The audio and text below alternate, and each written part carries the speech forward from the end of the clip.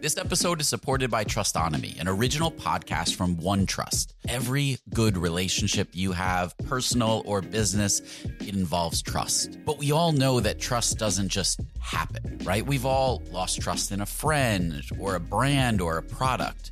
Trustonomy is a new podcast that looks at true stories from the past to understand how trust works and what makes it stronger and how to rebuild it when it's broken. Now, you know, I'm a sucker for a good podcast that weaves historical stories and relates it to what's happening today. So I thoroughly enjoyed this Trustonomy episode and recommend that you check it out as well. Search for Trustonomy in your podcast player. We'll also include a link in the show notes.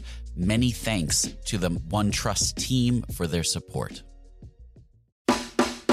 This episode is sponsored by porkbun.com. Porkbun is a refreshingly different domain name registrar that's different from the other ones like GoDaddy or Namecheap. They've got low prices on hundreds of different domain extensions. They've got everything from .com domains to really cool ones like .pro, .dev, .xyz.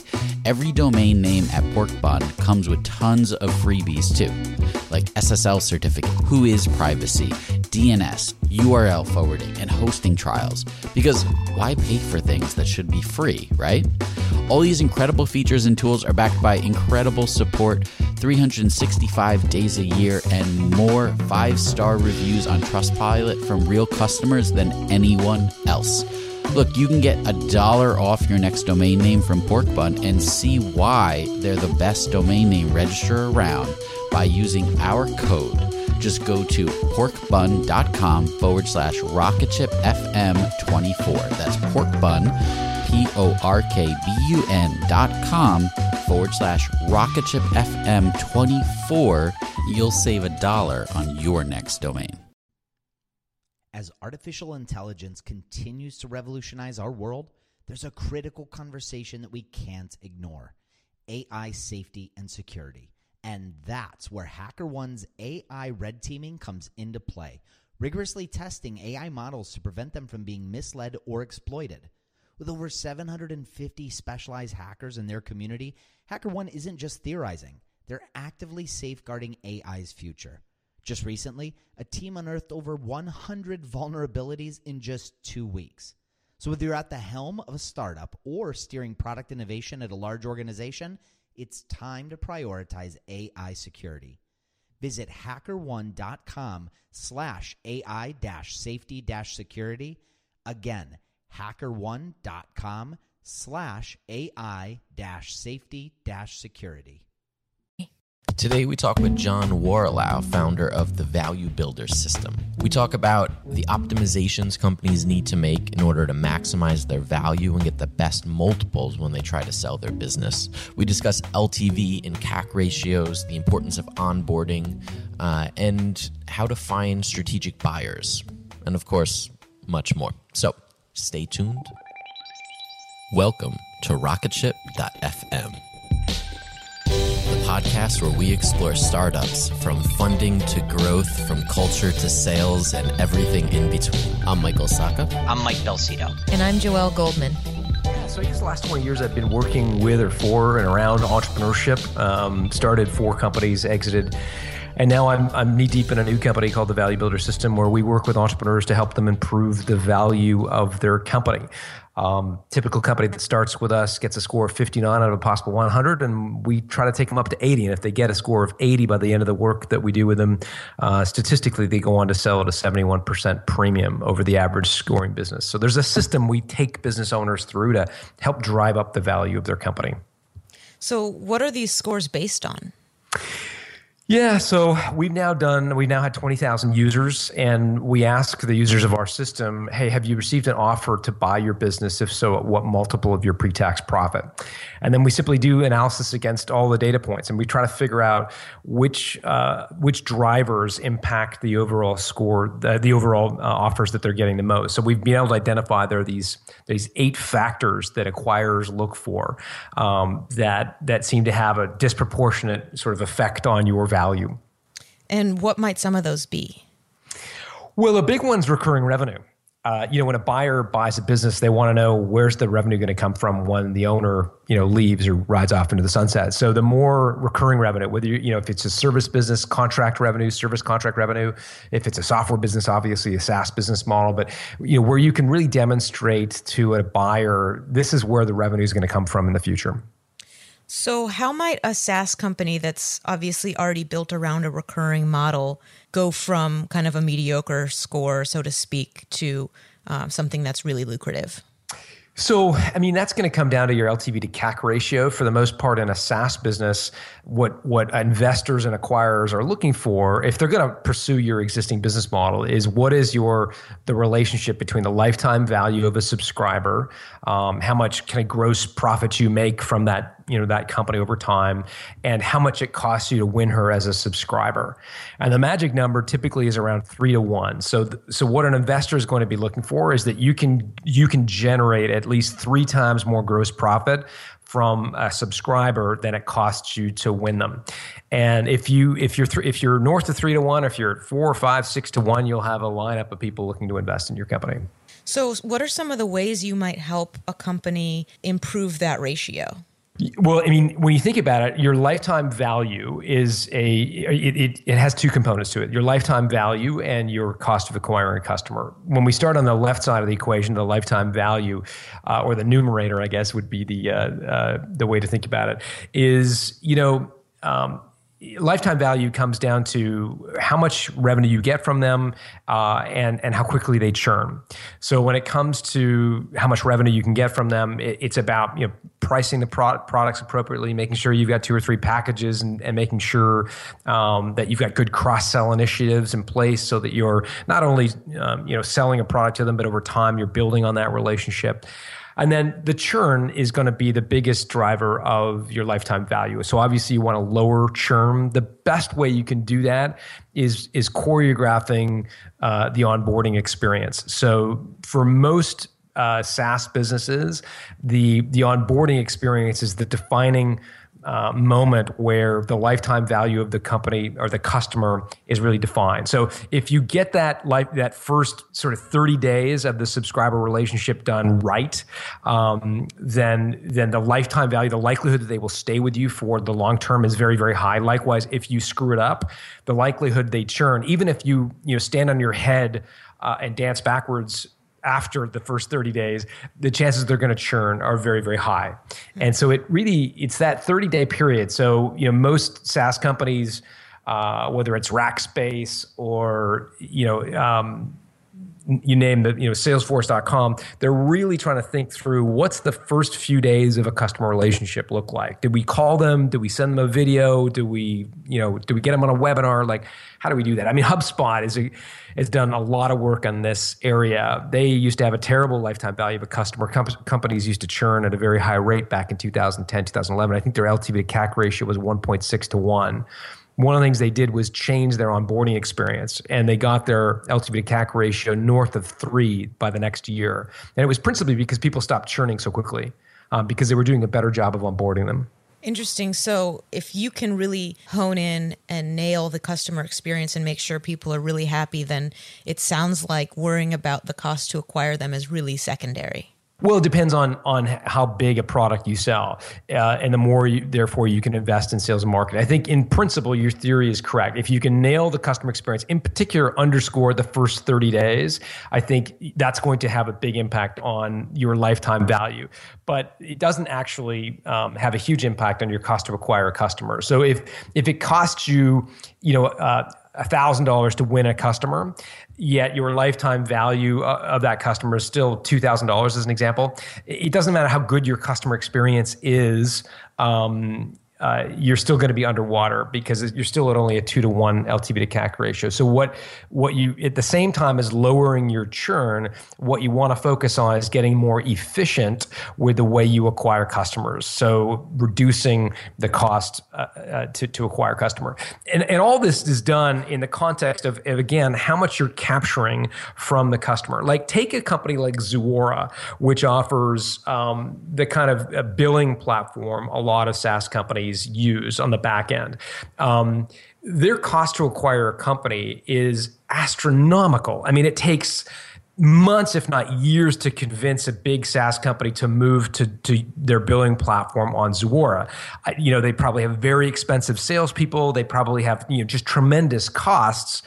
But what they do have going for them is the lifetime value of a Zuora subscriber must be hundreds of thousands, if not millions of dollars, because it's such a pain in the ass to change your credit card company processor, right?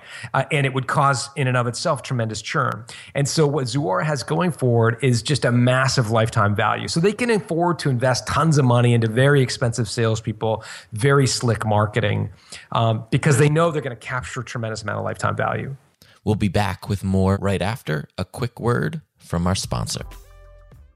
So what about the flip side of that? If a company sees that the cost, and this is true of a lot of SaaS companies, Zuora is a great example, but the cost to acquire a customer for a subscription business is pretty much across the board going to be higher than just trying to sell someone a one-time thing.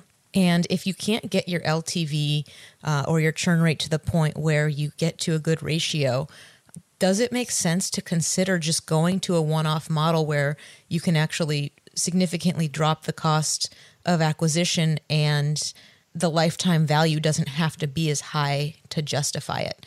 For example, like if you have a 10% churn rate, you're basically replacing your entire customer base every year, right? Mm-hmm. So have you seen companies where you almost advise them to go away from that recurring model just because of the economics behind acquiring customers? We would typically want them to have some recurring revenue. That doesn't mean they have to be completely a recurring revenue business or a SaaS business. Having recurring revenue gives you a couple of benefits. It has tremendous impact on the value of your business. So for example, moving away from the software space, if you look at security companies, the guys who install keypads and monitor your home or your office, those businesses have two forms of revenue. They have the one and done installation revenue, and they have the recurring or monitoring revenue. Typical acquirer today will pay 75 cents on every dollar of installation revenue, yet they'll spend $2 for every dollar of recurring revenue. So if you think about it, your recurring revenue in the case of security is almost 3 times more valuable. So if your goal is to sell your business for a premium one day, no, I wouldn't walk away from the recurring revenue model. I think it's imperative to getting a huge premium on the value of your company. However, that doesn't necessarily mean you have to be all in. You could just have some form of recurring revenue, which gives you the Trojan horse effect. So if you look at Amazon as an example, Amazon's not all in on subscriptions, but they do have a huge business in Amazon Prime. And so they know that being a Prime subscriber makes you more likely to buy other things from Amazon. And so they're not all in. It's not subscribe and you get all our stuff for free. It's, hey, subscribe to Prime. We'll give you some stuff, including free shipping and free downloads, but you still got to buy stuff from us. And it's because you're a Prime subscriber that it changes your behavior. So the average Prime subscriber spends more than $1,500 a year with Amazon. The average non-Prime subscriber spends less than $500 a year. So Amazon has figured out that once you get someone to subscribe to your company, it makes it a truckload easier to cross-sell them other stuff. Interesting, yeah. And so going back to kind of your whole system of building value in the company, this is a piece of it, but I know you spend a lot of time also talking about getting things set up in a way where you don't have to be hands-on all the time, which is a lot of the appeal too of subscription businesses, is that you don't have to be face-to-face with someone every time they're being charged for something, right? It's an ongoing thing.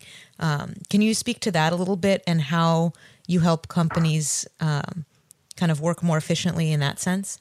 Yeah, for sure. So we call that hub and spoke management. So it's one of the 8 drivers, and the more of a hub and spoke manager you are, the less valuable your company is going to be. And so hub and spoke refers to the old airline hub and spoke model where everybody flies through Chicago or Atlanta, which all works very efficiently until the hub breaks down. You get a snowstorm in Chicago, and the entire airline system gets kind of delayed. And the same is true of businesses where the owner is at the epicenter of every decision, right? So the customers come to the owner for a deal, the suppliers come to the owner to sell something, the employees come to the owner for a vacation day. As long as you are the kind of hub in that hub and spoke model, your business is not going to be worth very much to an acquirer, because obviously when you take the hub out, the business collapses. So what you want to do in order to really improve the value of your business in the eyes of an acquirer is to demonstrate to them that, hey, you're not a hub and spoke manager, that you've got, for example, systems in place where employees can follow a set of checklists, a template, a guide, that they can do their job without it, coming to you for help. You want to automate as much as possible, because obviously automation takes away the human error factor. So the more you can automate, the better. And to kind of acid test this as to how you're doing against this metric, take a vacation, start for 2 or 3 days, and see how your business performs when you're not there, when you're physically out of touch, and just see what breaks down. Is it the sales funnel? Is it the development, product, marketing? And then that's where you've got to sort of shore up that area of your business, and then go back, take a longer vacation, and see what breaks down. And over time, you're going to be able to improve your score on this hub and spoke metric, and it's a big deal for acquirers. Yeah, and it makes a lot of sense too, and especially if you're not interested in staying on in the company after you sell it. Right. And I mean, an earnout or staying on is purgatory, right? Like that's what every entrepreneur wants to avoid. Yet so many acquirers want to use an earnout to buy a company because they think, they don't buy the future of the company, and they realize that the company is too dependent on the owner. And so the problem with an earnout is you become an employee. And again, if you're an entrepreneur, you're an entrepreneur. And the chances are that you don't like working for someone else. You probably won't do very well as a manager in a big company. And so you want to do everything you can to avoid leaving all of your sort of windfall from the sale of your company at risk in an earnout, because an earnout is typically at risk, meaning it's not guaranteed. And so the way to avoid a big proportion of your deal being locked up in an earnout, an at-risk earnout, is to, again, make sure you're not being a hub and spoke manager. And that way you can demonstrate to a buyer that, hey, this business isn't dependent on me personally. You don't need to lock me up into some sort of earnout. The thing's going to run without me. Right, yeah. And to go back a little bit, we were speaking earlier about trying to find ways to grow and to grow LTV. And part of that would be expansion revenue with current customers. But what about figuring out, especially early on, what the most efficient growth platforms are going to be for you? Because there's almost an infinite number of ways you can go about reaching out to people, everything from building an inbound model to purely outside sales or inside sales. How do you help companies determine where they should really put the pedal to the metal? Well, it comes down to your LTV to CAC ratio. And so what you should do is look at cohorts of customers and say, okay, this cohort of our customers we acquired through outbound telemarketing, as an example. And let's look at the performance of that group of customers over time. And let's measure the LTV to CAC ratio of customers we acquired through the outbound telemarketing channel. And then let's also measure the LTV to CAC ratio of customers we acquired through, you name it, inbound, SEO, SEM, our retail stores. And start to look at cohorts of customers and see the behavior. What you're looking to do is obviously find the best, the optimal operating metrics. What you will likely find is that your LTV to CAC ratio is different by channel of acquisition. So customers who came through your website and opted in may be infinitely more or less valuable to you over time than those that came to you through your reseller channel or one of your other channels. So it's complicated and messy and frustrating. But what you really want to try to do is set up these kind of cohorts or test cells so you can see the lifetime value of a subscriber by channel of acquisition. So what part of this kind of whole life cycle excites you the most when you're working with companies? Well, I mean, I think it's the strategic sale. It's trying to figure out. We have an exercise we take people through, which is called the shortlist builder, which basically enables them to identify who the strategic buyers are for your business, the buyers that have the kind of most to gain.